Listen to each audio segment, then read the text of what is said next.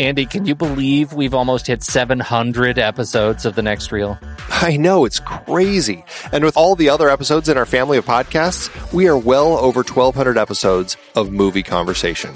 It's really pretty amazing that we've gotten to have these in-depth movie chats every week for over a decade now. And we couldn't have done it without our loyal community of film fans. Their support over the years has meant so much. For sure. That reminds me, we should give the merch store a shout out. Buying shirts from thenextreel.com/merch is a great way listeners can continue to support the show. Plus, they get to sport our great designs.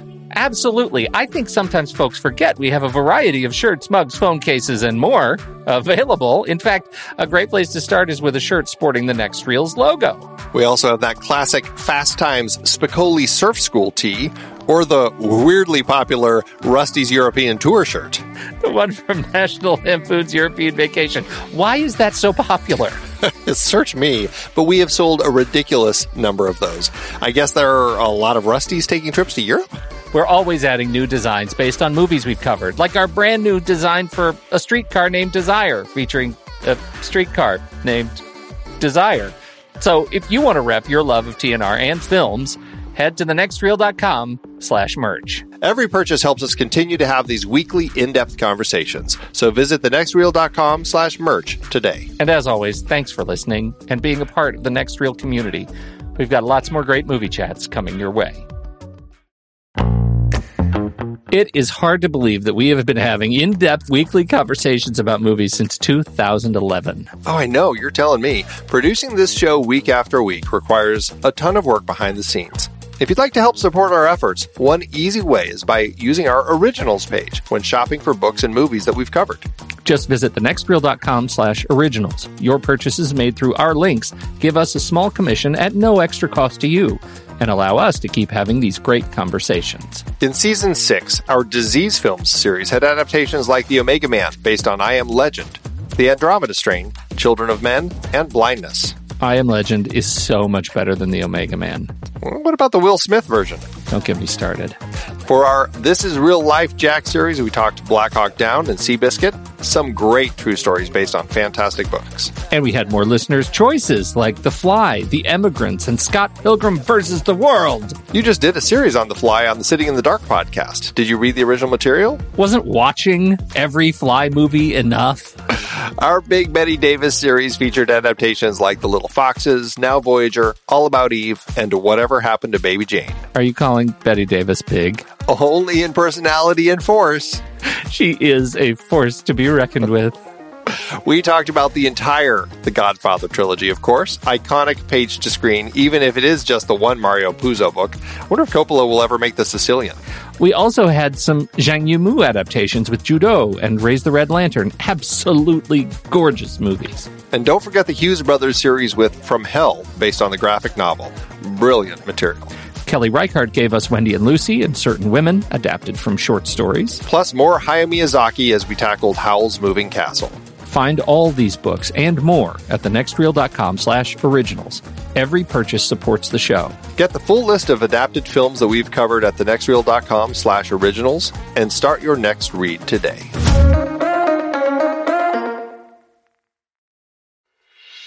I'm Pete Wright. And I'm Andy Nelson. Welcome to The Next Reel. When the movie ends, our conversation begins. In just a matter of seconds, you're going to hear a classic episode of this show from back in the day when we called ourselves Movies We Like. It took us a while to settle into the show's format, so you'll notice some differences as you listen to these episodes. For instance, it takes us a bit of time to actually get into the conversation about the movie. Things like that. But we're still proud of the conversations about the movies themselves, and we think they're worth keeping in the library. So enjoy these episodes from our back catalog. And you can become part of our Discord community, learn more about the show, and find out how you can become a supporting member at thenextreel.com. So thank you, everybody, for downloading and listening to The Next Reel. We appreciate your time and attention, and we hope you enjoy the show.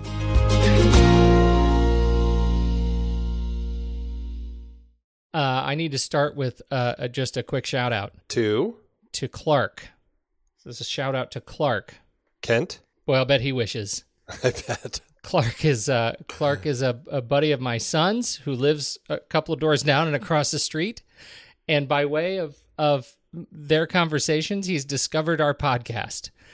And he has been quoting the Outbreak show all day long while playing water balloon fight in our front yard.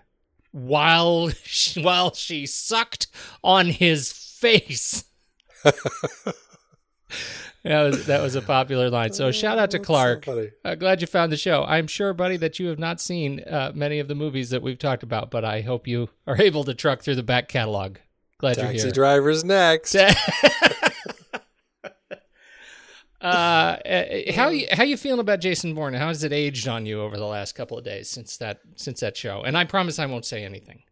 It's about the same. I mean, I felt like it was entertaining enough. It's just, thinking about it afterward is where all the disappointment comes in. And I still feel relatively disappointed by it. I don't know. It may be something that I revisit down the road, and maybe I won't be quite so harsh on it. I don't know. Maybe I still will. I don't know. I feel like they had created such a great trilogy. I haven't even gone back to Legacy, Mm-hmm. And maybe I will. If I do, I feel like I'd definitely hit Legacy before I jump into Jason Bourne again. Yeah, I think that it's. I was obviously too wired up on that show, but my opinion hasn't really changed. I think you just said it, though. I think my problem is one of expectations. I wanted to love it as much as I really do love the rest of the series, and I didn't, and so I got mad and took my ball and went home. I watched the movie, and then I took my ball and went home. Right. Anyway, that was a fun show, and it was good to get on and scream and yell about sadness. But I'm glad we were able to do that.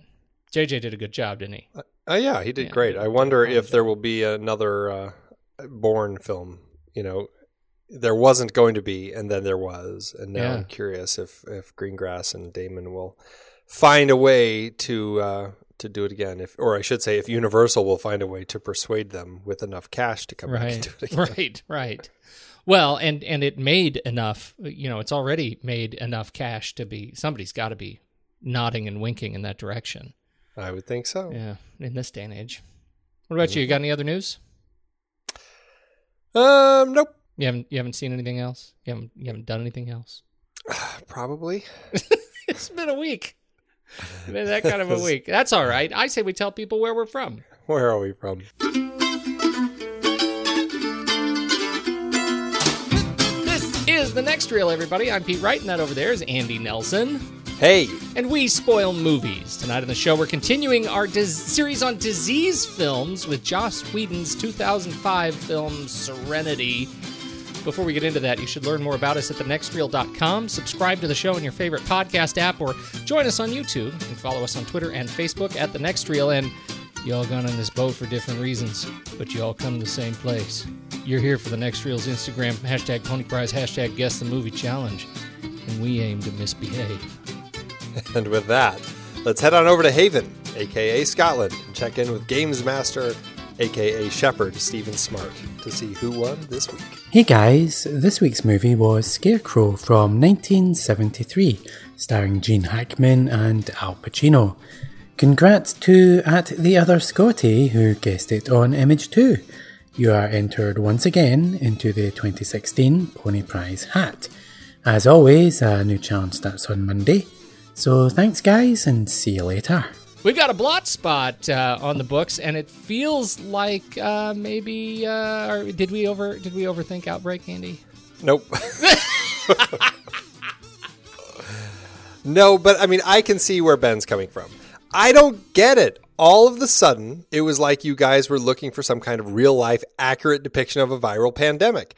Outbreak is like a classic disaster movie, and I think it's a great example of one. The acting is enjoyably over the top, and the action film finally is crazy, but so much fun. You were disillusioned on a rewatch, and I was reminded how much I like this movie. Your rank 237, my rank 39. That is, we part in a yellow wood. Is it yellow? Oh my goodness. Yellow and jaundiced. Quite a parting. I stick by my opinion of the film. Yes, I understand your point. It did seem like maybe we were looking for a Contagion type of film. I don't have a problem with a really fun, classic disaster movie that happens to be a viral pandemic. However, I just felt like too many people were making dumb decisions for me to enjoy it. If they were making smarter decisions, I would have really gotten into it. For me, the split comes about halfway through, and the problem is that it is a film that is multi-tonal, that they start with one kind of vision of what the film's going to be, and it changes so dramatically and becomes so stupid because of the reasons you have outlined. I just can't get behind it anymore. What's most interesting to me, and what we don't usually read, Ben has started including his wins and losses in his rankings on Flickchart, and I have to say, I'm stunned that Outbreak... it loses to Eternal Sunshine of the Spotless Mind, I think, rightfully so, but it wins against Room.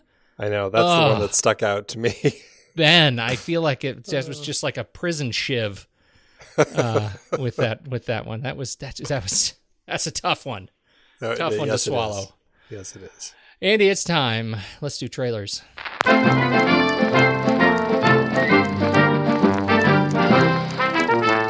You gotta go first.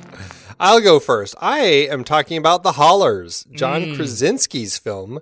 Yes, that's right. John Krasinski, who is a fantastic actor, who has directed a few things, starting with Brief Interviews with Hideous Men back in 2009, which was a comedy drama that I don't know anything about, but is based on David Foster Wallace' story. You haven't seen it? No. Oh, okay. You got to be in a mood, but it's quite good. Is it? Yeah, no, you got to be in a special place. No, that's one I own that one. That's one that I liked enough to have in the collection. Interesting. Yeah. Well, maybe I'll put it on my list. Yeah. So he did that, and then he did an episode of The Office.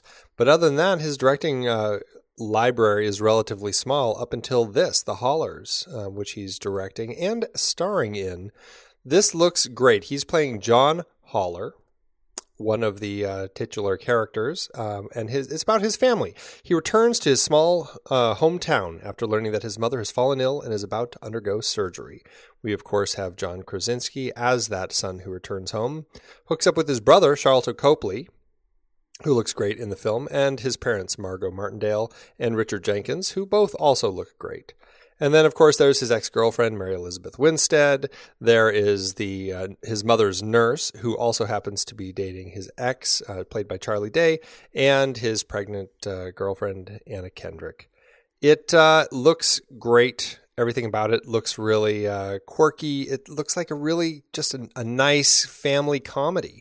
And, I really enjoy these sorts of films, especially when you've got a real solid sense of the people here and you've got a good sense of the family. And this family dynamic with this group of people here just looks great. And I'm excited to see everybody in here. And even Josh Groban turns up as a character in here. So everything about it just looks like it's going to be appealing to me.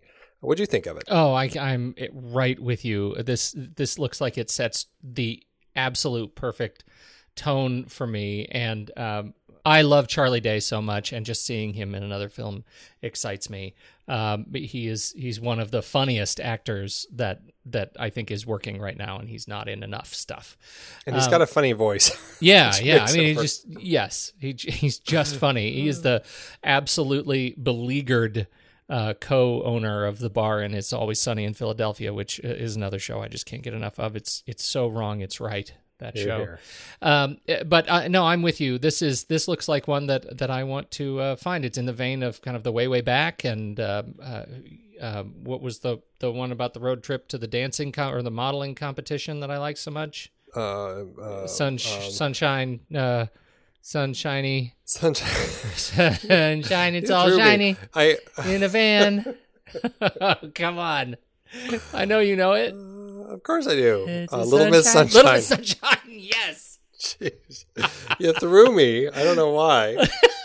Got me all nervous. It's like a game show. Don't you get the feeling, that kind of feeling, like there's this certain kind of family journey movie, and in this one it doesn't look like they're going very far, but it feels very much like that kind of a film. I like those very much, so I'm excited. Absolutely. About it. When's it hit? Absolutely. This film is going to have a release here in the U.S. It started in Sundance and a few other festivals, but at the end of August, actually later this month, August 26th, it will be opening a day after it opens in Singapore. Those are the only release dates thus far. All right, I'm in. My trailer, Andy, I am conflicted about my trailer. I am doing The Great Wall. This is, I didn't even know this was happening until, of course, I went to see Jason Bourne, and this was one of the trailers that dropped last week. This is Matt Damon's next new film, directed by Zhang Yimou. And Zhang Yimou. Zhang Yimou, yeah. And written by Carlo Bernard, Doug Miro, and Tony Gilroy. It is... And story, Max Brooks has credits. Story there. He does. Yeah, Max Brooks, Edward Zwick, and Marshall Hershkovitz. This is... it's an interesting one. I saw the trailer and I was baffled, right? It is the story of the building of the Great Wall, the mysteries revolving around the Great Wall. Was it built to protect this great land from who was attacking the Great Land? Well, it turns out it was giant dragons and fire-breathing dragons. And so it's a big special effects giant thing. It turns out, did you know this, Andy? It is an adaptation of The Great Wall of China by Franz Kafka. What? Yes. This was an allegory, according to Wikipedia, it's an allegory to European isolationism and exclusion in spite of taking place in China during the Song Dynasty. Now, you can find the short story. I have a link to the short story, The Great Wall of China by Franz Kafka, translation by Ian Johnston, and it is not very long. It is 11 short scroll pages on the net, and I'm going to put a link to it in the show notes if anybody's interested in reading it. As I read through the first 4 or 5 pages, I get it. I get how they could think that this is a thing. I don't know how it's gonna roll out, but I get how this might have come to the point of adaptation. I am fascinated by the decision of filmmakers to take an allegory of European isolationism that is ironically set in China and taking it literally. I think that's an interesting choice. Maybe not a good one, but we'll see. What do you think? What's your position? I couldn't quite figure out what to expect when I watched this trailer. I was like, is it being a historical drama or is it being like a supernatural thriller? Like, what was the direction it was going? It kind of had a little hint of both in it. I'm not really sure what to make of it. Obviously, there's a lot of criticism and backlash going on right now with the whitewashing by having Matt Damon and Willem Dafoe in the film. And, it's that whole issue that you get when you cast these white guys in these movies. So that's something that, I'm curious to see how they fit into the story and to see what's going to be going on there. I guess it's actually the most expensive film ever being shot entirely in China. So that's an interesting. That is footnote. looking at the production. The production, the companies behind the production. There's a lot of China money in this movie. Yeah, a lot. Big Matt Damon name, even bigger Chinese money. The thing that I think that gives me hope for this film, I love that we mentioned, on the Jason Bourne episode, Tony Gilroy is one of the people involved in the script, which interests me. But I think what gives me the most hope is that Zhang Yimou is directing this. I think Zhang Yimou is an incredible filmmaker. I'm secretly plotting to get a Zhang Yimou series into our show one of these days because so many great films to talk about, which would be a lot of fun to do. Especially some of his early ones in the 90s. Yeah, that was a great period in the 90s. But I think that he certainly has shown some kind of big action spectacle chops, starting in the 2000s when he started making films like Hero and House of Flying Daggers and Curse of the Golden Flower and things like that were just big, fun period films. And this looks like it's going to be a lot of that. And if anyone can kind of get past some of the whitewashing going on in the film, I'd like to believe that Zhang Yimou can do it. So I count myself as looking forward to this one, even though it still perplexes me. Yes, I think it should, and that's probably fine. Let it be perplexing for a little while. I think it's tough to watch and not be a little bit spoiled because of how I felt about Bourne. But I'm going to try and keep an open mind as to how they managed to shoehorn these big American names into this great big Chinese movie. We'll see. But it looks like it's going to be a pretty big splash come February 17th in the U.S., and it's going to open, it looks like, September 29th in Israel, probably a festival. December 16th, we've got a holiday release across Asia. The last 3 weeks of December, it will finally reach us again in February. So there you go. So China, it will be hitting in December then, huh? Yes, China, Singapore, Taiwan, Russia in January, Brazil, Netherlands, Bulgaria in early February, and then it wraps up in Europe, Denmark, UK, Sweden, the very end of February, France in early March. Makes me wonder if in China they're pushing, since it is such a big Chinese film with a Chinese director and everything, if they're kind of pushing this to be one of their big award sorts of films. Yeah, possibly. Curious. Yeah, should be interesting. Definitely. Dear Buddha, please bring me a pony and a plastic rocket. Y'all got on this boat for different reasons, but you all come to the same place. So now I'm asking more of you than I have before. As sure as I know anything, I know this. I aim to misbehave. Where are you hiding, little girl? The Alliance wanted the reason they shouldn't have sent an assassin. Every minute you keep River Tam from me, more people will die. This is your fault. I don't murder children. I do. The Alliance has gone to enormous trouble to find you, friend. You'll know what it is you're carrying. Serenity, Andy, 2005, written and directed by the great Whedon the Great. How about that? The great Whedon the Great. The great Whedon the Great. Stars Nathan Fillion, Gina Torres, Alan Tudyk, Marina Baccarin, Adam Baldwin, Jewel State, Sean Mayer, Summer Glau, Ron Glass, Chiwetel Ejiofor, David Krumholtz, Michael Hitchcock, and Sarah Paulson. Those are the ones I care the most about. That's all. That's of them. it. That's pretty much all of them. And all the other people who are great. This is, of course, it's a closing chapter. We'll call it a closing chapter to the short-lived series. Originally aired 12 of 14 episodes. All 14 have been officially released on streaming and DVD, of course, by now. And this was a movie that should not have existed. By all rights, it's a movie that after the show was canceled so hard and so fast. I think a lot of people were pretty surprised that when they started seeing trailers pop up for old Serenity. What'd you think? This is Serenity. I mean, I love it.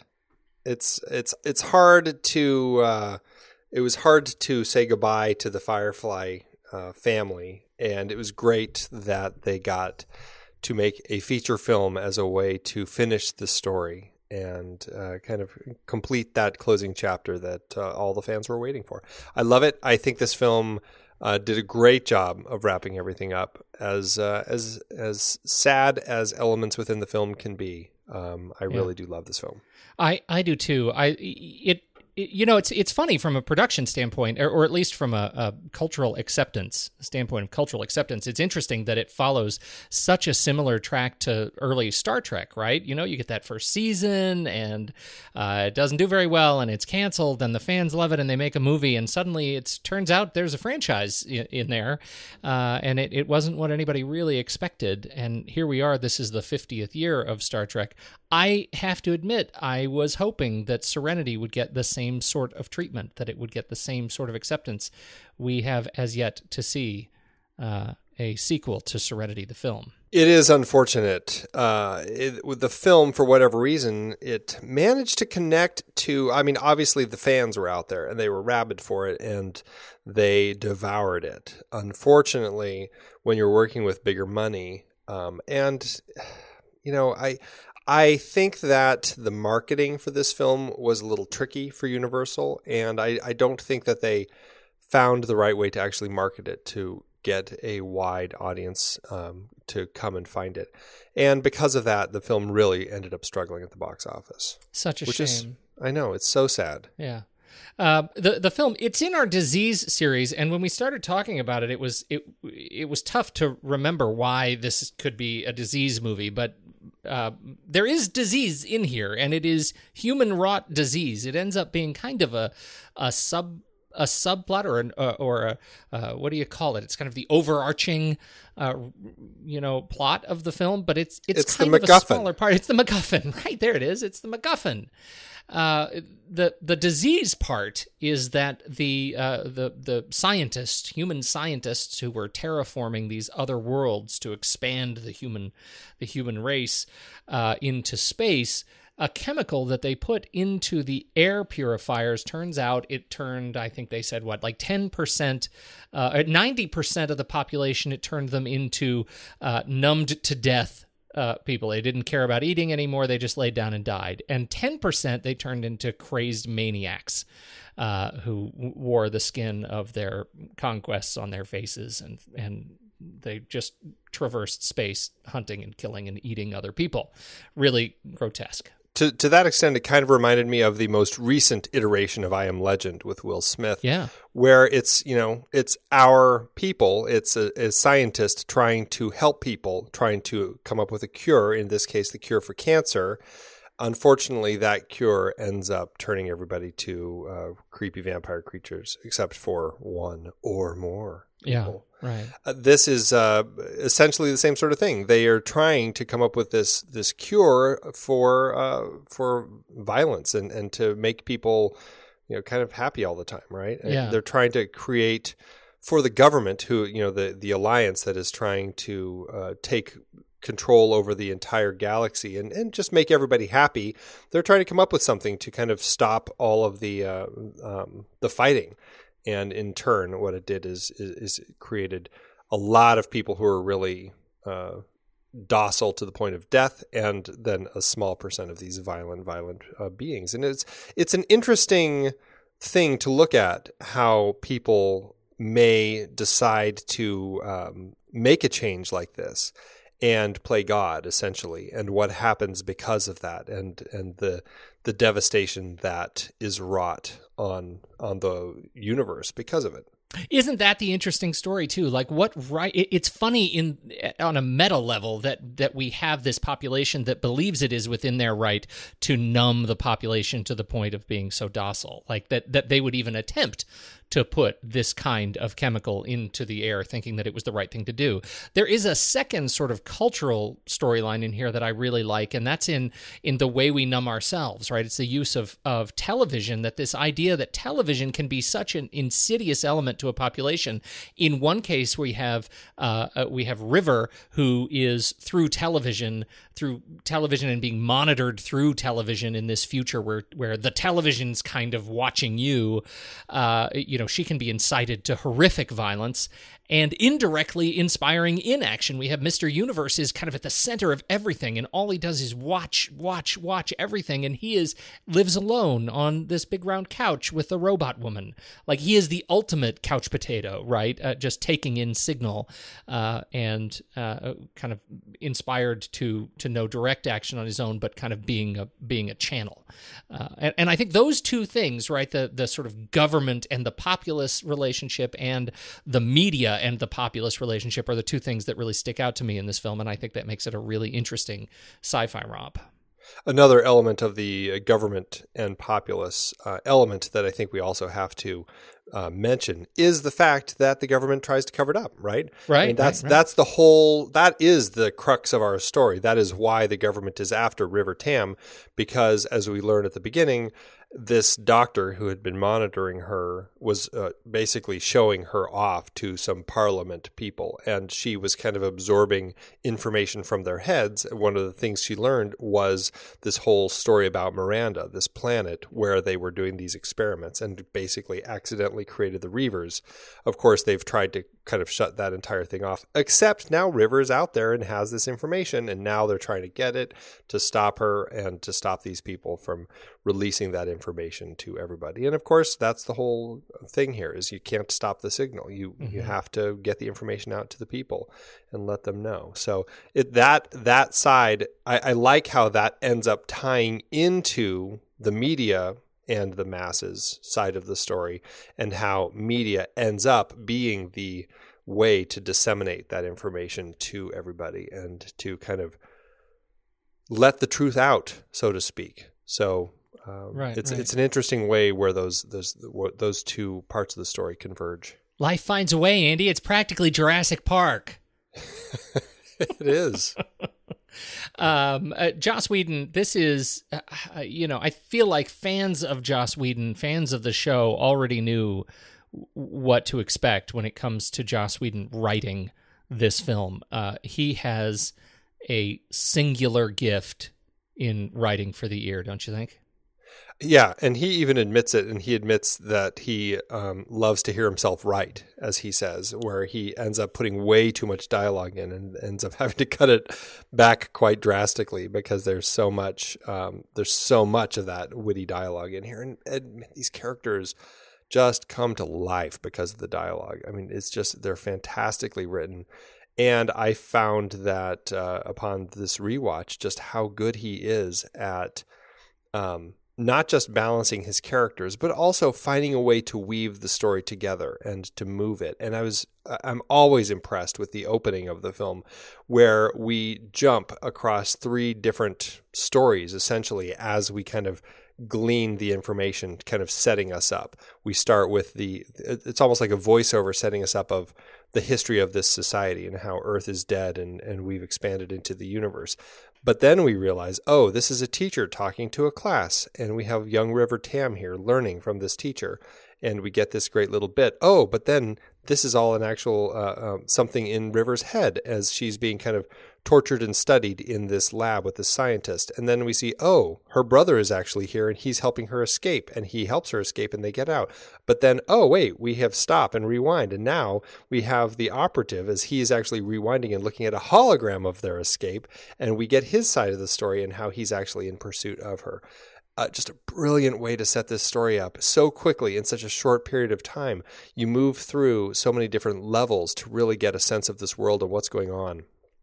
Just top-notch writing all through that, I think. This is the script you mentioned. He likes to. We should note that the original draft of the script that's floating around the internet, and you'll find in the show notes, is 190 pages, and you can read it all. And one of the things you'll notice is that the beginning and the end are the same. The beginning and the end had not changed from what was actually shot. I think that's really cool. It's all the talky talk in the middle. Yeah, it's everything in the middle that has changed. Yeah. But I think this is really interesting because this is based on a TV show that a lot of people never saw. And I think that Joss Whedon had a real challenge with telling this story and the way that he structured this script. I think that what he had to do was write a script that people who had never seen Firefly could still understand. And while at the same time making it effective storytelling enough where people who were fans of the story didn't feel like they had to sit through kind of a whole open that kind of set you up. And that's why I think he did the open the way he did. So you get to know these characters, and then you get that great 4.5 minute kind of walk through the ship as you kind of reconnect with all these different players. But it's tricky because, it's like, do you watch Firefly first? Can you see this without? And I think he did a good job making it for everybody. Well, what's so interesting about that is in hindsight, we've had enough people who have seen them both and seen them in different order that there is a strong platform for actually starting with the movie. As the first thing that you see, and then going back and filling in with the series as kind of a prequel. It doesn't end, the last episode of the first season of the show, the first 14 episodes that were shot, it doesn't end where this one picks up, right? There's a strange sort of overlap. I haven't watched the entire last episode, but I did go back and watch the last 10 minutes of it, and it's a little bit of a jolt. If you're expecting it to be kind of, oh, this movie is season 2. it does fill in. I think that the first like 8 minutes does fill in the premise of the show enough that you just don't need anything else. And that's really great because so many films that make the jump from TV spend 25 minutes of kind of the first act is rebuilding the universe, and this show is much more expedient than that. I couldn't help but feel that he took a lesson from Peter Jackson, and how Peter Jackson did such a great job with the openings for each of the Lord of the Rings films, and how he had such a great way of kind of giving the viewers a real sense of the scope of the story and where we were in a relatively short period of time. In all three films he did. I mean, really marvelous job with that. And I think Whedon kind of, I don't know, this came shortly on the heels of Lord of the Rings. I think that he might have seen that and said, that's a pretty effective way to kind of jumpstart the story. Truly. There were a couple of things that he was trying to do in here, and we've already talked about these big cultural things and the sort of disease arc and the conspiracy arc, government versus the people arc. But there's also a tonal arc. This is very much a Western in space, and that's what we always said of kind of Star Wars, right? It's a grand Western in space, but this is quite literally a Western in space, right? It's much more in terms of costume design, in terms of language, the way it's written, this hodgepodge of sort of Western English with Chinese thrown in there, and which is really fun. And then you have River, who is, this is the weapon, the 17-year-old kind of government-programmed weapon, and she's very much, according to Whedon, much more of a noir character. And so how do you reconcile the Westernness of Mal with the noirness of River and do it in a way that isn't too jarring? Because everything about this stew of a story, the cultural influences of the story, it can be really jarring. And I think it's really a testament to what he's capable of to tell this story this way. Yeah, and I think that a lot of that just comes through in the characters. I mean, it ends up working as kind of this Western noir because he has the characters that feel so authentic, and they feel like they're in their skins, and their skins are well lived in. Mm-hmm. And I think that's great. He said that, he had actually talked to some of his old film professors, and they recommended looking at some of the old kind of Western noirs as a way to kind of find a way to kind of get into the telling of the story. And he said that helped quite a bit. So yeah, absolutely. I think it's a wonderful way to create this world where it does feel very much a Western, where we're kind of on the edge of the development of things, and these guys are kind of living, kind of making up the law as they go along almost. First Shot, Last Shot. I love this one because of First Shot, Last Shot. I love this pair of First Shot, Last Shot, and I think I love it so much that I actually want to read the First Shot and Last Shot from the script. Oh, great! Can we do that? Yes.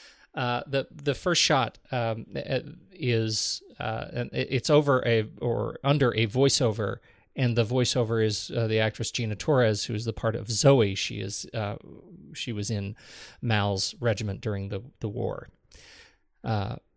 Script opens. We see the Earth. White pops blossom on the surface. They could be nuclear explosions from this distance, but moments later, ships, huge, intricate space freighters, come roaring from the surface, passing camera with a thunder of gas and flame.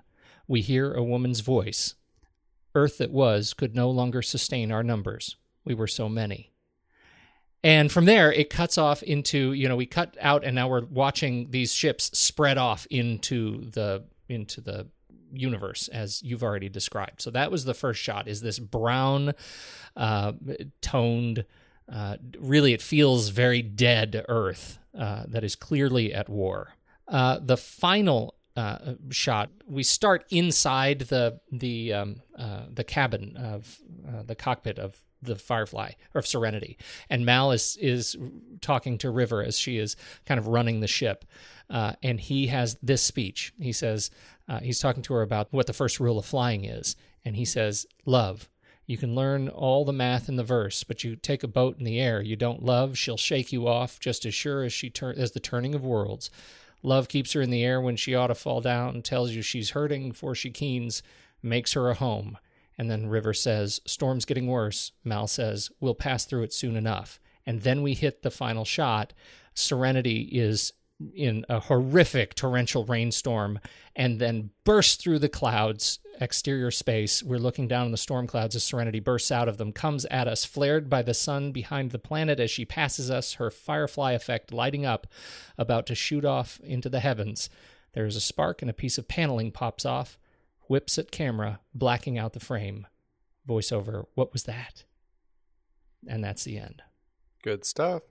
It is a great pair because, well, for so many reasons, I love it. Because we've got this first shot, which is all about death and this encroaching, it's zooming in on this earth that is destroying itself. And the last shot is emerging from the rain and emerging into this place of kind of love and goodness and restoration after this journey that these people have gone through and ultimately stayed together in spite of their losses. And I think it ends up being a really powerful pairing. Yeah, rain is very much kind of representative of a rebirth and kind of cleansing of all of that. And so it works really nicely as they're in this rainstorm and then they kind of break through into the sun. And then, of course, you've got the great little comedy element, too, that adds very nicely into that with the what was that as the piece of the ship rips off, right? Which just gives that little nod to the tone of the story. So yeah, it's a really beautiful first shot, last shot. I really enjoy the story told here with kind of escaping the death, and then at the end, it's like now they're escaping to new life. Mm-hmm. And in both cases, people are leaving for a reason to find a rebirth.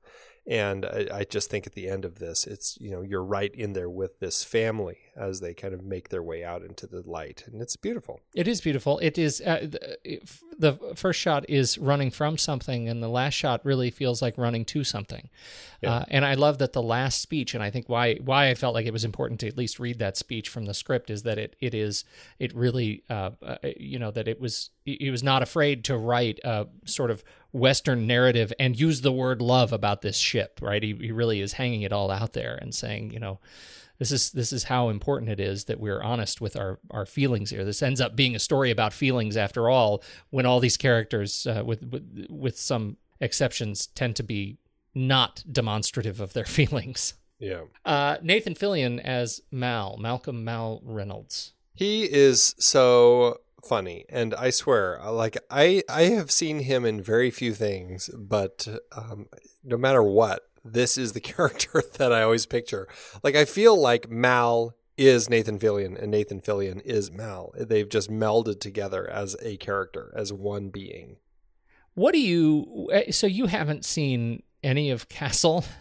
Nope, I haven't seen Castle. Feels a lot like we should probably know something about Castle. I've not seen a single episode of its 173 episode run. It has been on for a long time. He is definitely more Castle than Mal at this point in volume. He's also coming up in Guardians of the Galaxy 2 in next year. Very excited about that. But he's had a really thriving television and web career since this film. Yes, I mean he's very much keeping busy in the TV and video game worlds. I mean that's where he seems to spend most of his time, and he pops up in things from time to time, like Percy Jackson, Sea of Monsters, Monsters University. Obviously he was in the other Joss Whedon, the little Shakespeare dip, Much Ado About Nothing. But I mean, you mostly look at his stuff, and it's TV. I mean, I think this, it fits that he was kind of in the TV world, and that's where he kind of came from for this film. I mean, he has done other films. I personally really loved Waitress. I thought that was a fantastic movie that I think was not enough people had seen. And I thought Slither was actually really quite funny, both of which came right after this. But I mean, he's one of those guys who I mean, he'd been around for a long time before. He certainly is still out there now. He was a cult favorite from very early. He did a couple of seasons of Two Guys, a Girl, and a Pizza Place, which was, if you recall, where Ryan Reynolds got his big start. That was their They did 81 episodes of that show, but he went from that into a couple of short-lived TV series, but then to Buffy the Vampire Slayer, and I think that's where he connected with, clearly on-screen connection with the production team and Joss Whedon, and then, he was actually in Firefly before he was in Buffy, but I feel like that was where he really got, his cult status was in those two properties. Yeah, right. It's like one of those things where you enter that world with Joss Whedon, and all of a sudden it's like that is what people want you to sign when they track you down at Comic-Con or something. Right. He didn't do any guest appearances in any of the Avengers things, did he? I don't think so. recall so. I know he's done like animated stuff though. Like he did he was the Green Lantern on an animated thing, and he was in like Justice League as the Green Lantern, and I think he does a lot of the Green Lantern stuff for those guys.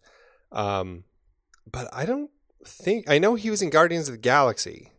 Yeah, he was monstrous inmate. He was one of the guy that they beat up in that little prison. Right. The space prison. He has an actual character in the next one. So he's going to be Simon Williams, who is he's Wonder Man. He is a kind of a superhero who also happens to, I think, be an actor or something. So but he's really kind of a cheeseball character, and I think that's why Nathan Fillion is probably the perfect person to play somebody like Wonder Man. In fact, I think that he, I don't know why I think this, but I feel like I read something like Simon Williams is playing Tony Stark in a biopic about Iron Man in the movie or something like that. Which I feel like I read that somewhere, and I may be totally making that up, but I swear that that's somewhere out there on the internet. All right, internet, find it. Send it to us. Gina Torres plays Zoe, and it's kind of similar. I mean, she was really busy right around the time of the TV show and the film. She played Kaz in the last two Matrix films, and so I just remember seeing her and knowing her face as Firefly came around, and then obviously straight into this film. She was also, before this film, immediately before, she played Julia Milliken on 24 Day 3, which was the show was still pretty good. 24 back at that point. Yeah. So it was, she was kind of all over the place. Since then, I haven't seen a whole lot of her. Although, I mean, she has a large number of TV guest appearances and video game and animated voice work. Well, she's been very busy with Suits. That's right. You're right. I have spending most of her time. I watched season 1 of that. Do you follow Suits? No, I haven't seen it. And then she's popped up a couple times in Star Wars Rebels. Yeah. It's Ketsu Onyo. Yeah. I love her in this film. I think she brings a lot of gravitas, and there's obviously some devastation that she has to deal with, and it's very painful to kind of watch her go through that and have to find a way to kind of close herself down as she works through it. And it took me a while before I realized, watching the film and the end of the film, when she's having that conversation with Mal, when they're talking about having rebuilt the ship and it's going to remain true and all that. In fact, I don't think it was until I was listening to them talk about it that she's talking about herself there. Yes.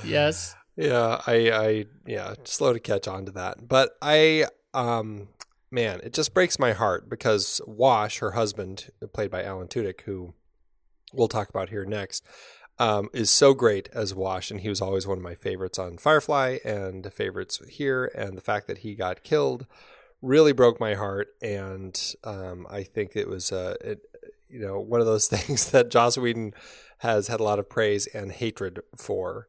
But I think that Gina really deals with that grief well in the last act of the film. Alan Tudyk's death it's up there with the death of that horrible lawyer that we hate in Yeah, where she falls down the elevator shaft. You know what I mean? That feels L.A. Law. L.A. Law. It was the L.A. Law death of the rival lawyer that nobody liked at the end of that season. And he's saying goodbye to her, and the elevator doors open. There's no elevator there, and she walks in and falls to her death. And it happens so fast, so shockingly, that you're laughing, you're crying. It's the whole thing, and that's what it's a little bit like that.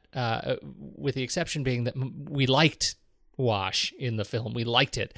I think Joss Whedon has the corner on killing sympathetic characters when needed.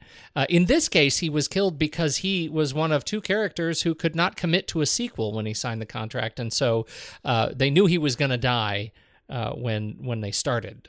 It was contractual, so it was just about the machinations of how are you going to make it impactful? How are you going to make it matter and not seem weak? I think what ends up happening, I think when Whedon has Wash die right there at the hands of the Reavers, it really, we had already seen, Book die, and we knew that the Alliance was bad, or they could do bad things, particularly the operative in the pursuit of stopping River. But I think what the nature of the way that Wash ends up dying, because he's so loving, he's got the greatest comedy, and he's kind of right at the height of kind of finishing his little comedy, payoff, really. Yeah, he's with his whole leaf on the wind. He just landed the ship in the middle of a crazy battle. Like, that was a huge win for him. And he's got his little "I'm a leaf on the wind." And it's just awful when he dies. And what Whedon does is he tells you that we're no longer safe, right?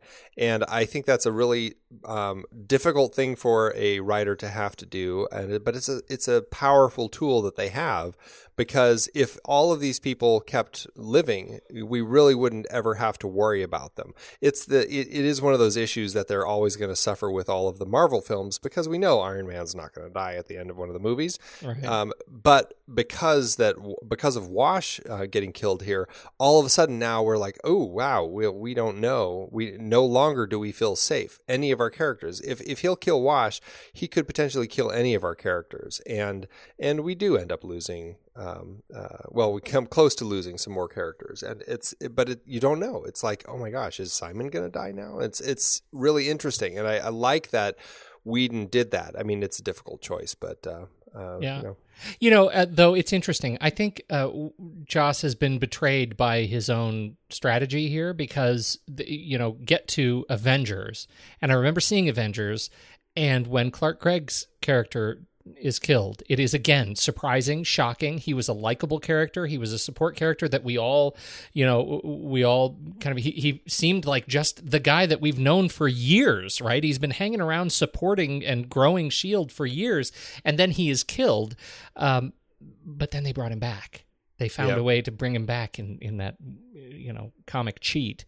And I love Agents of S.H.I.E.L.D. It's fine, but it betrays what, kind of a core tenet of what I count on for Joss Whedon, giving me those surprise, sympathetic deaths that matter. Right. Sort of lose trust, I guess. Well, I think it would have been fine if they didn't bring that guy back in. Would have been. Show. I mean, it would have been a very different show without him. Right. Exactly. But anyway. Exactly. Regarding Alan Tudyk, I love that he has, in the last, 5 or 6 years, ended up kind of becoming one of those guys who is just a regular voice in Disney films. Like, you look at Phil Harris and those sorts of characters, those sorts of voice actors from back in the day who ended up in so many Disney films.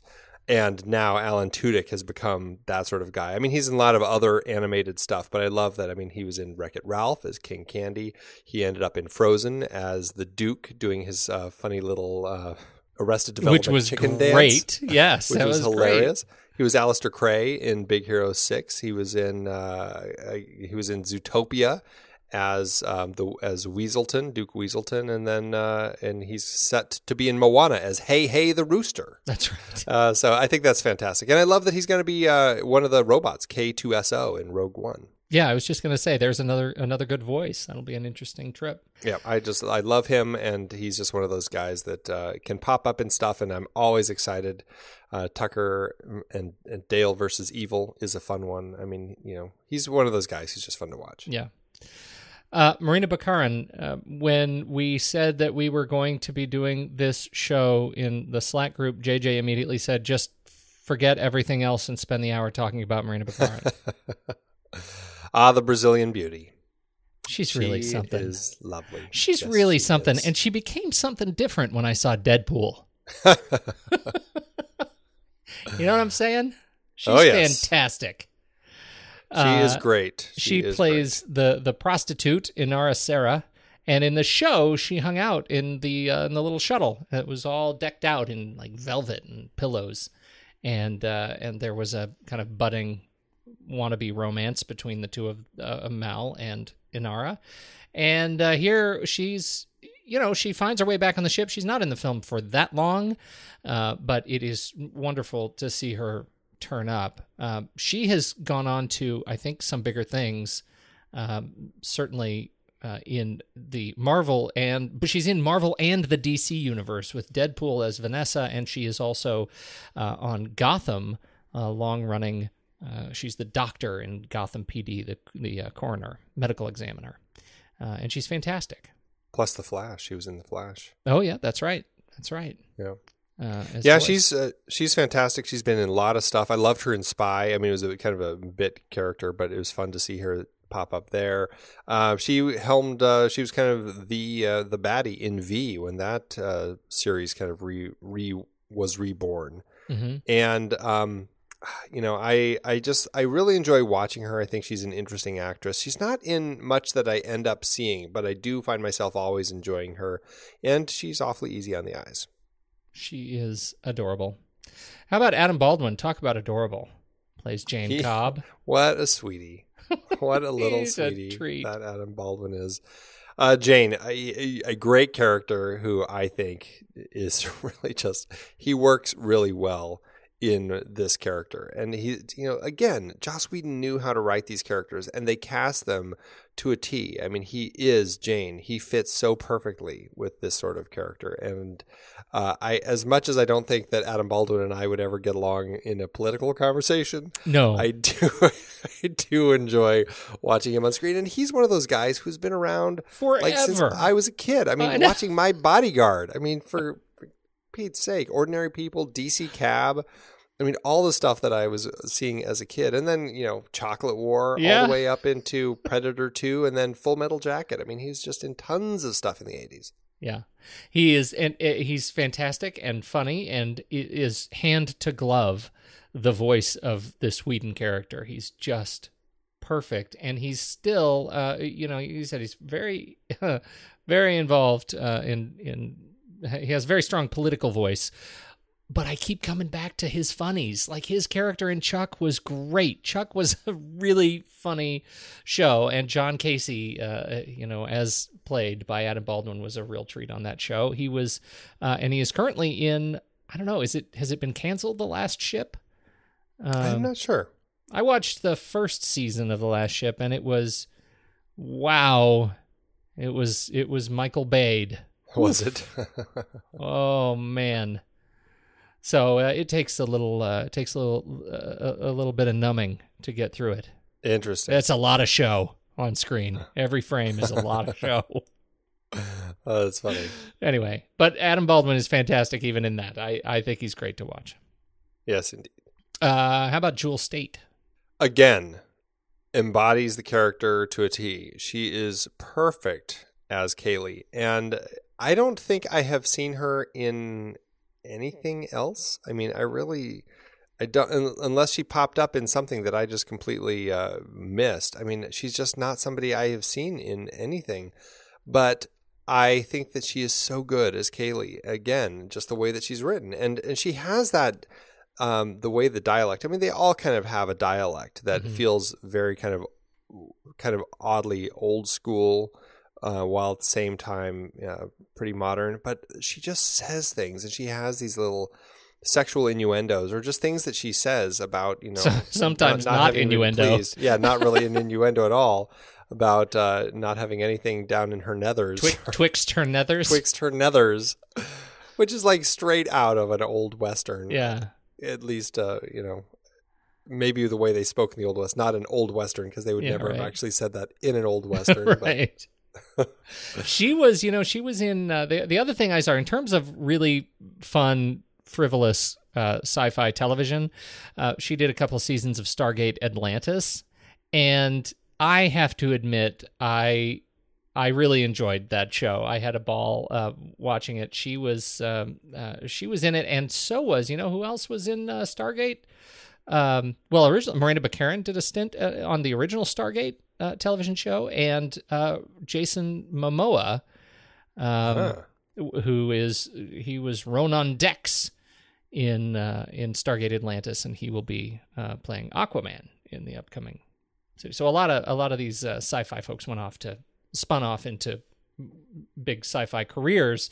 Jewel Staite was in 33 episodes of that particular show, and she was terrific in it. It was great to feel like I was keeping up with her for a little while. She's charming. Nice. She's just so charming.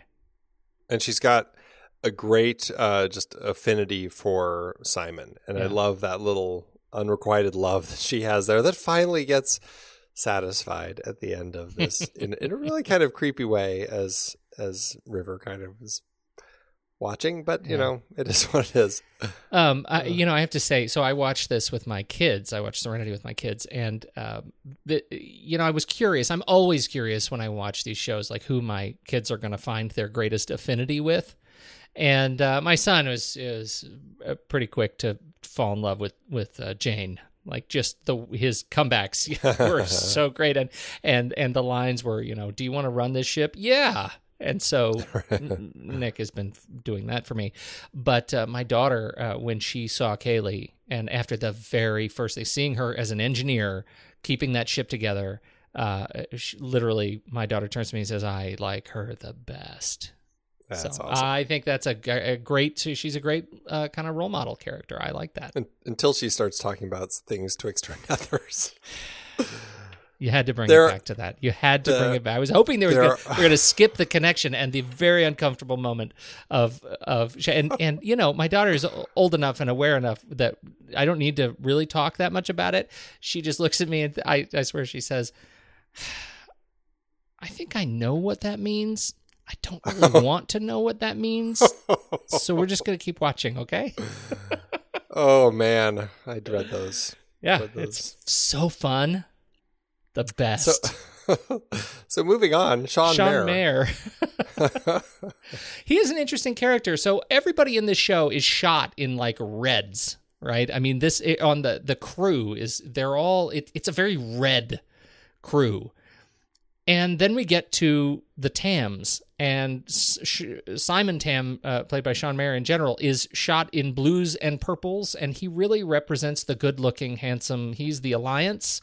We're well-intentioned, of course, we're out to help you kind of a character who has betrayed the Alliance to be aboard this ship, but only in the service of the well-being of his sister.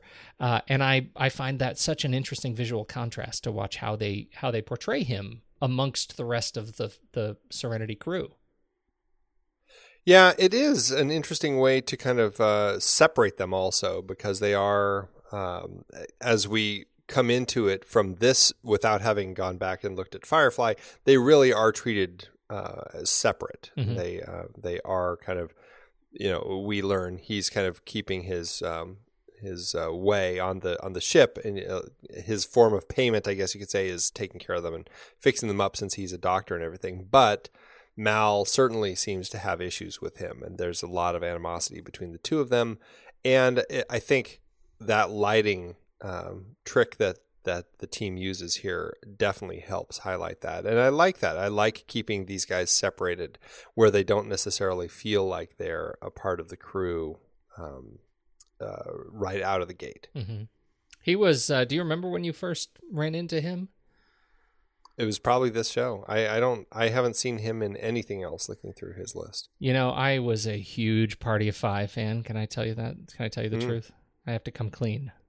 I Tell me. loved me some Party of Five. Uh-huh. That Matthew Fox, that hunky Scott Wolf. Oh, did I ever have a crush on Nev Campbell?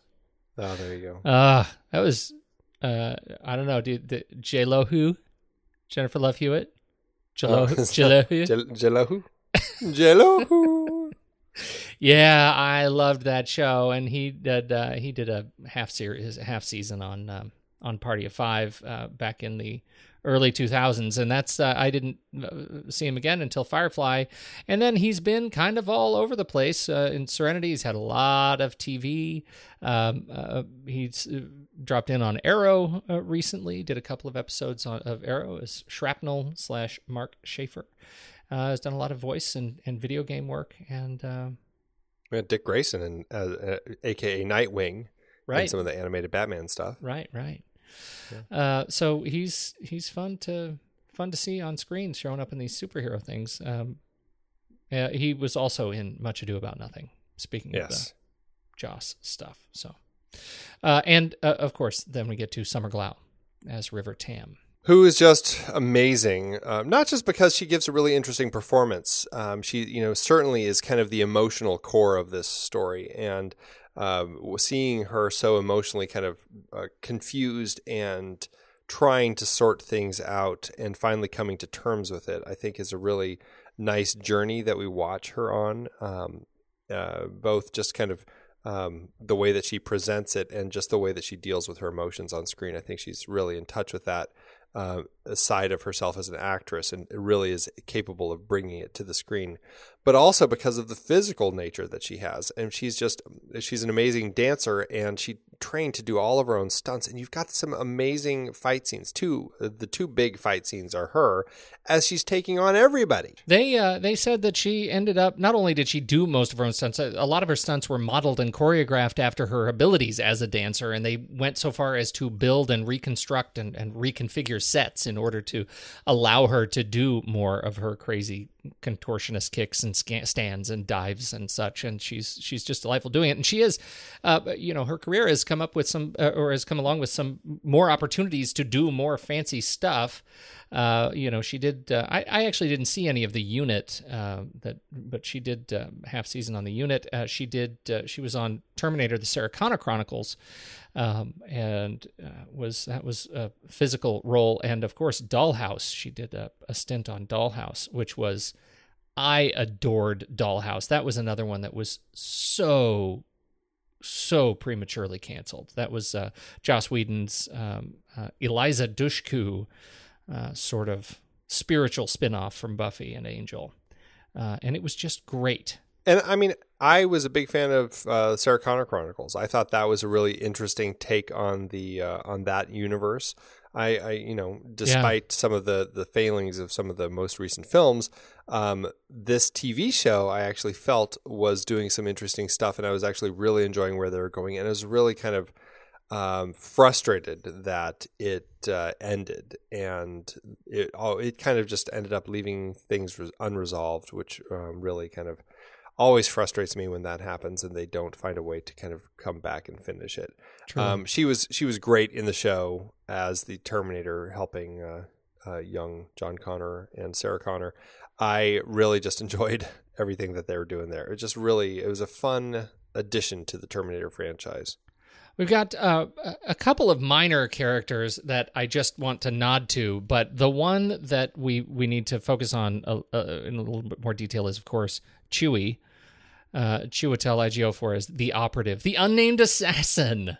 Yay, yes, go indeed. Unnamed assassin. There are times it works better than others. Well, here's the thing. I mean, I think in Jason Bourne, it didn't work as well. I didn't think it worked. I know Tommy felt that it worked, but for me, it was an underwritten character that didn't have much to do other than be bad and try to get Jason. In this particular case, you have a really fascinating character who almost purposefully lives unnamed as this operative for the Alliance, and that's like who he is, and he is out to do their bidding, but he's like the nicest guy, and the way that he talks to you and the way he kind of explains things, it's always done in this way where he's really kind of thinking about you and caring about things. And I really like that. And the way that he's just so factual, is like, oh, don't kill children. Well, I do when I have to. And it's I don't know, it's a really fascinating character. And I love that they had Chewie play this.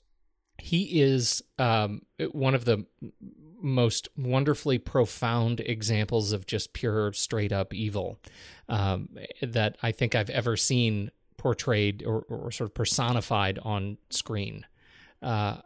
Just because of how, as you say, he's so mechanical, but he's so genuine and really deeply pragmatically kind. Right. And that was what Whedon says about him. He says, I wanted to create a fellow so kind, so decent and caring that the audience would almost start to root for him before he starts destroying everyone. Of course, even eventually, yes, killing children. The opening sequence when we're introduced to him is truly disturbing and yet again, honorable, right? You know, even as you know what is going to happen, as he pulls out the sword, as he kills the two bodyguards, as he numbs the doctor, when he puts the sword to the ground and you know the doctor's going to start falling on it, and as he makes that first, he falls that first few inches onto the sword, he says, there's no shame in this. It's a good death. You can tell he is being really legitimately genuine and trying to do this job with some sense of, in his way, kindness and honor. And I think that is just diabolical. It's really creepy. Truly memorable. Yeah, no, absolutely. I mean, that's one of the things that makes this character so good. It makes him such an interesting bad guy to watch and root for. And I think that it also is fascinating that we end up getting a bad guy who actually ends up kind of making a change by the end of the film. And I love the fact that he ends up having this conversation with Mal, and of course Mal kind of defeats him and ends his pursuit as Mal gets the signal released. But I love that he ends up in this place where it's like he ends up almost a shadow of himself, and I love the way they shoot that last scene with him, where there's not a whole lot to the definition of his image.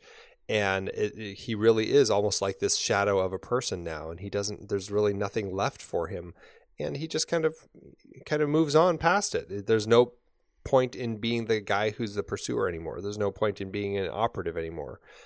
I find him incredibly fascinating. Yeah, I do too. And I don't think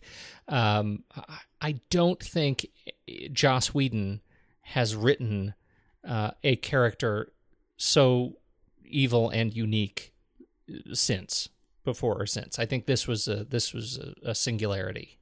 It seems like he could have in Ultron. Oh, I know you're going to say Alien Resurrection. The Ripley Yes. the Ripley hybrid alien clone. There it is. I knew that was where you were going to go. There it is. Yes. Yeah. No, you're going to say Ultron, you think?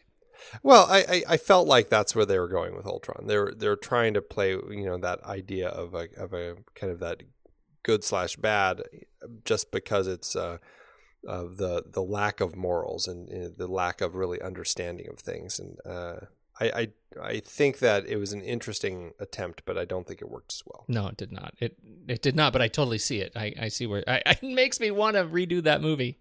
Do over. The last three characters I just wanted to mention. Ron Glass he was a much bigger part in the show. His Shepherd Book. He was the other character who couldn't commit to a sequel, so he's offed. Ouch. Yeah.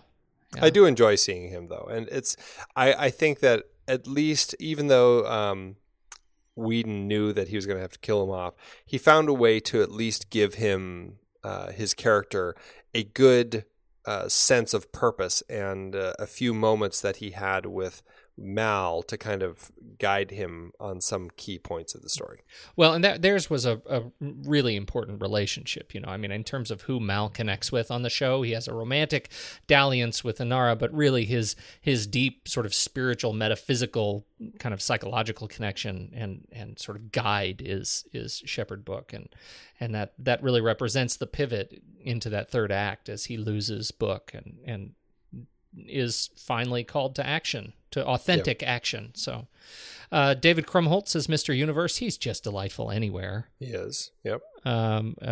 He was on Numbers for a very, very long time. He's just a wonderfully talented actor. Michael Hitchcock is funny and short-lived as Dr. Matthias in the beginning, and Sarah Paulson at the very end as a hologram that is eaten on hologram. Yeah, I enjoy all three of them. I think that they are all fun to watch on screen. And I think it's interesting that Joss Whedon talks about how he likes to cast comedians in some of these sorts of roles, because he feels that if a comedian can be funny, which he views as harder than drama, then they can pull off some of these more serious roles. And I think all three of them do well here. Of course, with David Krumholtz, all I can really ever picture with him is Goldstein from the Harold and Kumar films, which totally. Sometimes I wish that I could erase some of that from my memory, because his character is... there are moments that I just don't want to have to see it again. They're burned into my brain. Yeah, they do a good job with those films, don't they? So thanks for that. Thanks for that. Just briefly on production, we've talked a little bit about just getting it made, the game of getting it made and getting it sold. But cinematography, Jack Green does just a fine job lighting this show, don't you think? It's really fantastic. There are I already kind of talked about that last bit with the operative, where it's almost like he's this shadow figure that's left there, and I really enjoy that. But there are so many just beautiful lighting moments all through this film, the way that he kind of creates these worlds. There's that great moment where you've got Mal backlit as he's kind of talking them into that last moment. You've got just the shadowy moments that end up having kind of more of a noirish sort of feel. You've got the fantastic look that they adopt when you have those moments where River kind of is absorbed by the message, and she kind of goes off on her fighting binges. I found so much of this film just stunning to look at, and I'm just unduly impressed by Jack Green and his team, and obviously Joss Whedon, the way that they kind of crafted the look of everything here. Jack Green, what a weird collection in terms of the kinds of films that he does. He goes from something like this. He did Unforgiven, true crime. So we've got some fantastic Clint Eastwood stuff going on there, and really iconic lighting and shooting work. To 40-Year-Old Virgin, which is not as maybe inspirationally lit, but certainly awesome films. And which is funny that they actually had to go film a reshoot on the set of 40-Year-Old Virgin for this film. There was one scene, and I can't remember which one it was, but they had to redo something in it because it just didn't kind of turn out the way that they meant it to, or they needed to get a different emotion coming across, and so they had to kind of in one of the back rooms in the Best Buy department store type of place, they had to kind of create this fake little set for Serenity, which I think is funny. That's too funny. Well, and then he goes from Serenity, and we've got Are We Done Yet? My Best Friend's Girl, and Hot Tub Time Machine. Andy, he is all over the place. He is all over the place. This guy. So it's it's interesting. He did a lot of Eastwood stuff. Space Cowboys, even. You loved that. Okay. That's one word you could say that would be you could not say right. One other note with Jack Green, tied into Joss Whedon, but also just the beautiful open that they have to introduce us to all these characters and the ship. That 4.5 minute single take. That's mostly a single take. There is a wipe that they do. I think it's when right before they go down the ladder into the what do you call that? Down where the cantina and the med bay are, and the big the dock, the docking bay. Yeah. Because that actually they didn't have a multi-level set. They had to have, they kind of faked that. But so there's a quick little whip pan as it's going past Simon, I believe, and that kind of cuts into the second half. But it's designed to look like a single take, and I think they do a great job. Yeah, they do too. And that was one of the things that Whedon points out is he calls out the Steadicam operator Mark Moore, who in over 40 takes only slipped once. Yeah, but carrying a camera like that one slip is painful. Yeah, right.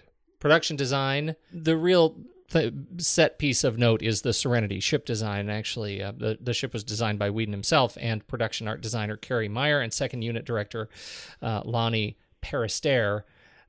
It's just a beautiful, iconic ship. It is something that, the first time you see it, you really have never seen before. It's a great ship, and I love this whole Firefly class of design that they have. And I like, when it takes off and I think there's really only that one shot after it drops all those fake signals and it takes off, and you get that kind of little Firefly glow on its back as it takes off, and the little spirally sparkles that all come out of it, which is just such a great look. And I really love this ship. It is very iconic. Whedon calls Serenity the 10th character and River's Feet the 11th, for what that's worth. The Mule is the hovercraft we meet in the very beginning of the film during the first heist, and says Whedon of the Mule, "I had to have a hovercraft or I would take my ball and go home." Well, that is very funny. Yeah, I need a hovercraft too. I want one. Stunts, the only note on stunts, the fights all look great, but the note of the stunts, usually they say that they only put the stunt person with an actor, rarely put two actors together on these big stunt fights, right? And in this one, the operative and Mal on their two big fights in particular, the last one, those guys did most of that fight together. And Whedon says that Nathan can take a punch in an almost extraordinary fashion. And that totally seems true to me.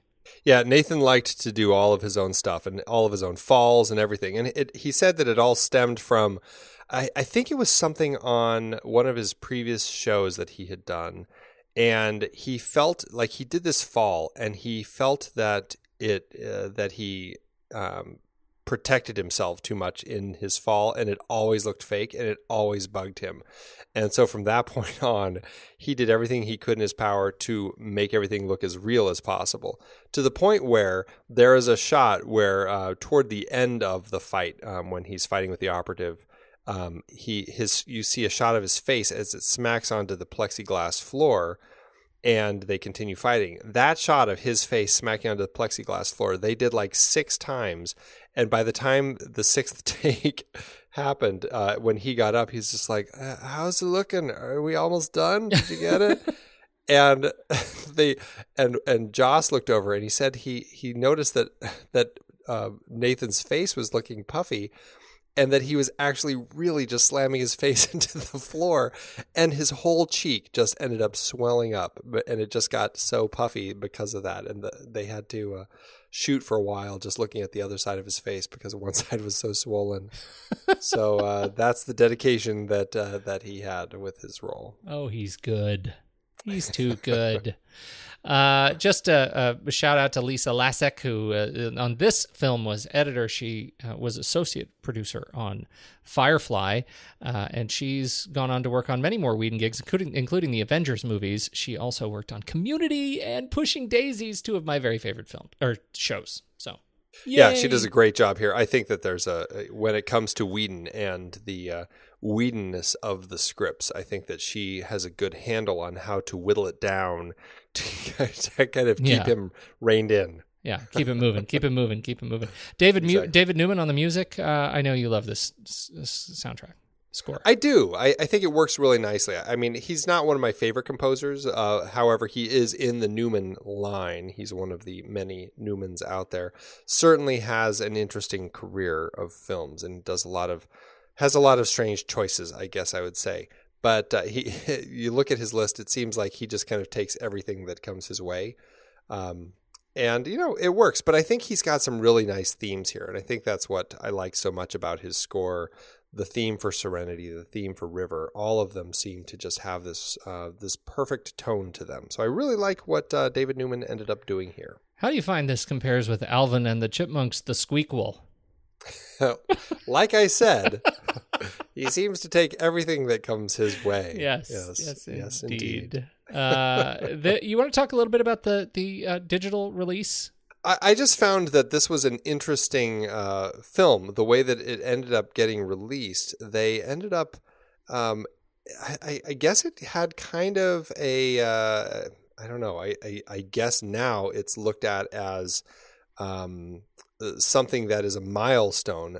It says, because the original 2K digital intermediate scans were readily available, the film was chosen by Universal Pictures to test conversion to a digital cinema distribution master of the film and to test the workflow required to create a digital cinema package. It was released on 35 millimeter, but they started actually getting these digital copies out there, and Serenity ended up becoming the first film to fully conform to digital cinema initiative specs, marking a major milestone in the move toward all digital projection. That's awesome. Who knew? I sure didn't. What do we know about awards? Did it do anything in awards season? Well, it's not like an Oscar sort of film. Unfortunately, it just doesn't fit that vibe, and it didn't get the critical acclaim. That being said, it did get a lot of other sorts of nominations. It did win the Hugo Award for Best Dramatic Presentation Long Form, the Nebula Award for Best Script, the Prometheus Special Award. It was named Best or Film of the Year by Film 2005 and Film Focus. It was SFX magazine said it was the best sci-fi movie of all time in 2007. So that's quite an achievement. IGN gave it best sci-fi, best story, best trailer for the year. It ended up getting all sorts of those sorts of awards, kind of the sci-fi sorts of awards. And Summer was nominated for a Saturn Award, and it was nominated for best sci-fi film and stuff. So it definitely is a film that garnered the genre awards. Even if it didn't necessarily win them, it was there getting them. Interesting note that there is a connection to Mad Max Fury Road. Oh, is there? Do you know this connection? Did you note it? I didn't. Shiny is used as a synonym for good. That's right. Yeah. You go, Mad Max Fury Road. I actually like that, and the reason I bring up that in particular is because we get this great Mad Max kind of vibe at the very end. The big climax of the whole thing, the biggest fight, is when Mal leads the Reavers. He lures the Reavers into a battle with the Alliance, and it's a fantastic armada on armada clash, and the ships very much feel like the cars in Mad Max Fury Road. You get this, they're just sort of constructed together out of just old sort of amped up like muscle car spaceships, and they're all bloody and gross and pieced together. They look like, the way that there's those two that stick out in my mind, the ones that are ripping apart that one ship. Yeah. It's almost like some strange design that they have where they pull ships apart so they can scavenge. And then there's the one that it looks like it's about to attack Serenity before they blast it and head out. But it's almost it's got these big pincher it's like these mandibles. It's like an insect. Yeah, it's like it's about to strike. And such interesting ship design, but it totally does have a Mad Max vibe. That's really interesting. I totally had not thought of that until you said it, but now I will never be able to get that out of my head. Yeah, as you and shouldn't. That's a good thing. Yes, that is a good thing. Well, and that's why the connection here is that, we haven't really talked about the Reavers as kind of a major character in the film, as this kind of great big looming force. And since this is the Disease series, I wonder if you could reflect a little bit about how you feel like the Reavers kind of represent the arm of disease in this film. That's actually good to bring up. I think the Reavers, like I brought up kind of initially with the whole connection to like I Am Legend and how this was a man trying to play God and ending up creating this monstrosity of these beings that basically cannibalize everybody that they come into contact with and are nothing but violence and rage. In a way, it's almost like the 28 Days Later zombies, right. On a different scale. here they can still at least fly spaceships and get around doing other sorts of things. I do always wonder that. I'm like, so these Reavers, they're just full of like rage and violence, but they don't seem to ever attack each other. They all seem to be rather docile, just kind of floating around outside of the Miranda area. Right. But I don't know. I just a random little thought that's like, why don't they just attack each other, or why aren't they just flying around always fighting? But anyway, it is an interesting set of violent characters, and I think that it's really interesting that it is really kind of this man-made virus that made them that way. Yeah, I think so too, and I think they do a great job of bringing in that sort of instant sense of terror. The cast or the crew of the ship is reliably terrified of them, and that opening sequence during the heist, I think we get a really great taste of how bad they can be. So bad, in fact, that as they're about to rip apart the banking fellow who was trying to get onto the mule, that Mal makes the choice to shoot him and kill him rather than let him come to his end in the hands of the Reavers. Like that makes a statement very efficiently, very economically in the film to set the stage for who these animals are, so that when we meet them again later, I mean, we get and understand that we were responsible for creating them. It makes much more of an impact and has much more power. I really like it. I like the idea that we've created this sort of zombie state out in space, and we just kind of have to live with it. There's nothing we can do with it. It was so bad it is irredeemable, and yet now we just always have to kind of live in fear of our own creation. I also like the fact that there is no effort in this film to cure them. Yeah, right. Right? Insofar as this is a disease film, you said it was a MacGuffin earlier, which I think is a really great way to put it. This is not a search for a cure for a disease. This is, we created a disease, we don't know what to do with it, it's just there, and that's our torture. What's interesting, though, about it is, I mean, I guess I don't know enough of the Reaver world, but it doesn't seem like they're mentally competent enough anymore to reproduce or anything. And there obviously is no further creation of them, because all of the drug was on Miranda, and it only affected like 5% of the people or something like that. Yeah, eventually, I guess they'll just die out. Yeah, but that's really it, right? They're going to be gone. So at least there's that to look forward to. All right. Well, we should probably talk about the numbers. This film didn't do well, unfortunately. It's like I kind of alluded to earlier. I don't know if they really found the right way to release the film, unfortunately. This is Universal had taken it on and decided after Barry Mendel, I got one of the heads at Universal, kind of got her to become a fan. Was it Mary Parent, yeah, right? Mary Parent.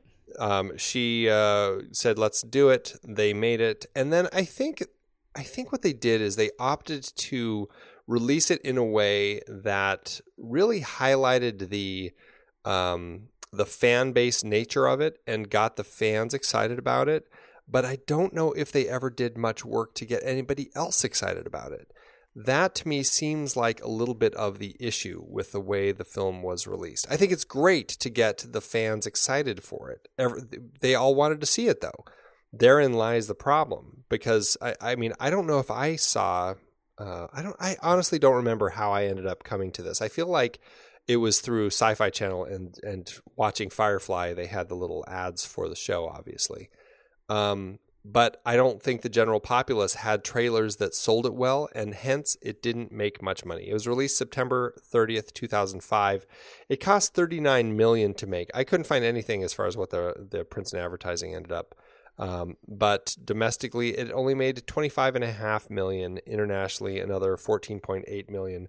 All told, it did make its money back, theoretically, about $40.3 million. That doesn't count the prints and advertising effect of that, like I said. So minus the prints and advertising, it looks like it at least made about $13,000 per finished minute adjusted.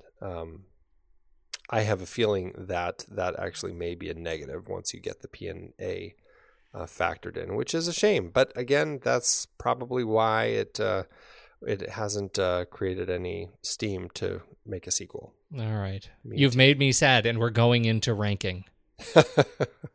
Let's do this thing. It's an anger rank. It's an anger rank. That's right. Protest ranking. This is my third-party protest rank. There you go. Head over to flickchart.com/thenextreel. That's where you'll find our account. And just go ahead and you'll see Serenity is right there on our recent ads list, and you can jump right in and rank it yourself. Let's see how we do. First up, Serenity or The Long Kiss Goodnight. Serenity, please. Yes, sir. I really love this movie, Andy. I do too. Okay. Serenity or Caddyshack? Serenity, please. Absolutely Serenity. Serenity or The Fisher King? Ooh, it's getting tricky now. I'm going to choose one Serenity to go, please. I will also say Serenity, but it's getting to a point where I'm really getting challenged now because Fisher King, awfully good. It is awfully good. I agree. It is, but yeah, Serenity has some pretty cool sword fights and stuff. Okay, next up, Serenity or, speaking of Ben's choices, Room. I will watch Serenity first. I really, really love Room, but I will also watch Serenity first.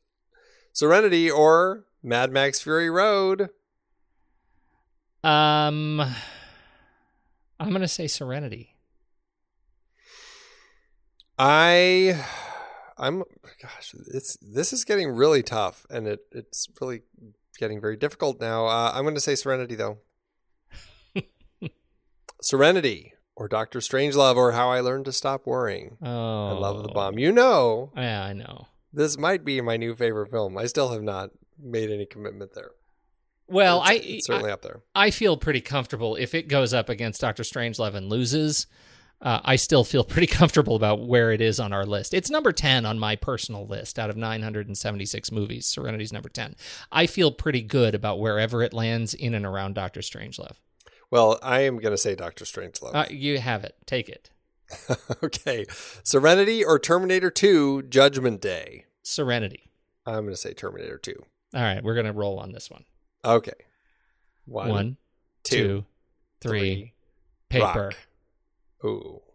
Yeah. You took it. Smarts. Serenity or Seven? Little David Fincher. I'm going to say Seven. I will also say Seven. I know it hurts. It hurts, man. 7 is number 4 on my personal list, so that's still okay. It's still fair. Go. All right. Well, that leaves Serenity at number 6. Oh, so close. Number 6. So close to shaking up the top 5. Yes, it was. Man. We already had Dr. Strangelove shake up the top 5, so we've had a shake up this year. Wow. But nice. That is now 2 new films in our top 10 this year so far. That's fantastic. That Crazy. feels great. That's great. That's bananas. I love it. I love this film. I'm so glad we did it. Even shoehorning it in as a disease film seems viable after our conversation about this film. Yes. Yeah. I don't think so. I think it's totally fine as a disease film. It's not a film that's focused on, hey, how are we going to cure this disease? But it is totally a disease film. Yeah. I do feel, I know we were kind of seeming a little skeptical before we had gone into this, but upon rewatch, I really feel it is solidly a disease film. There's very much a core that works to that point. So I'm totally okay calling it that. I am too. And I more reflect on that every time I talk to people about, hey, we're doing Serenity in our disease series. That's the first thing they say. Serenity, a disease film? Isn't that an interesting thing that nobody remembers this as having a disease angle to it? I think that's an interesting thing. It is. Right. It is. Letterboxd, I'm assuming 5 stars. Yep. Straight up 5. Straight up 5 stars. All right. That's it. Where do we go from here? We are going to be continuing our Chewy disease films and joining him in a dystopian future with Children of Men. Okay. Well, I look forward to seeing this, if only because I feel like I'm totally out of line with everyone who watches movies. I feel that way too, and I'm really, really curious to watch or to talk to you about this. I mean, this I think is just one of the best films that has come out in the last decade. I guess it's almost just over it. No, I think it's right at the cusp of a decade now. Just an amazing film, and I know it's not been one of your favorites, and I'm really curious to talk to you about it and see where it lands for you once we're done. I have seen it once, exactly 10 years ago, and I just don't. I mean, I couldn't even. I reacted to it when I saw it, and now I don't even know why. Yeah. I watched the trailer, and a lot of it doesn't even look familiar to me. So we'll see. We'll see what comes back. So that's next week. All right, Andy, I got to go to bed. All right. Well, I have to go start a petition to get Firefly back on the air.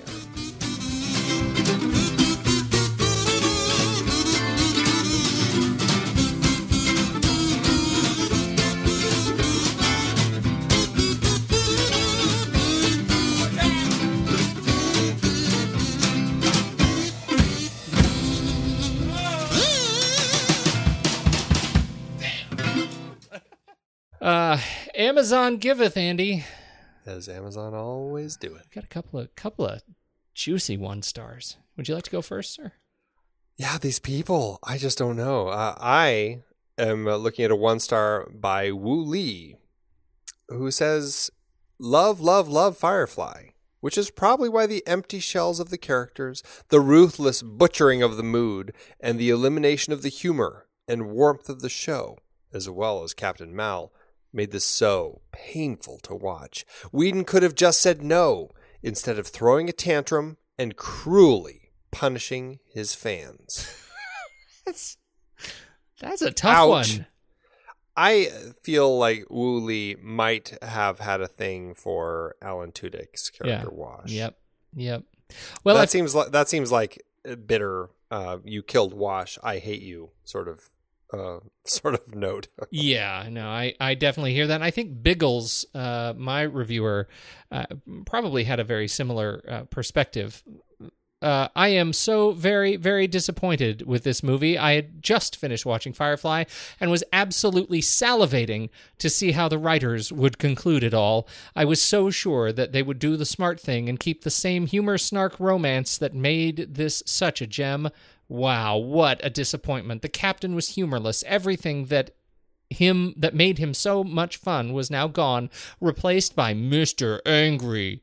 Simon seemed colorless. River suddenly became the star of the whole thing, and that totally ruined it. The characters' interaction was gone. All of the quick quips had been replaced by a constant need for crashes and gunfights. It was just too damned serious. Save your money, and remember the series the way it was, because if you watch this movie, you'll regret it. Because of Mr. Angry. Sorry, I can't help that. Thanks, Amazon. I've been podcasting since 2006. In that time, I've tried countless hosting platforms. But in August 2022, we switched to Transistor to power all of our shows here at True Story FM. And it's been a game changer. I love that Transistor allows unlimited podcasts and storage without extra charges. We can publish so much content, and we do. If you want to start up a podcast, do yourself a favor and host your show on Transistor. With their one-click publishing, you can get your new show onto all the major podcast directories effortlessly. And their website builder lets you quickly build custom sites for each show. The detailed analytics are invaluable, too. You can access all kinds of listener data anytime. Oh, and the versatile players allow you to embed episodes anywhere to reach new listeners. Plus, the team behind Transistor is super responsive and keeps making the platform even better. After using countless hosting services over 15-plus years, Transistor has been, hands down, the best podcast partner for us. If you want a hosting platform to take all the worry out of getting your podcast out into the world, go to thenextreel.com/transistor and check it out. Support our show and support your own show by going to thenextreel.com/transistor. Start growing your podcast today.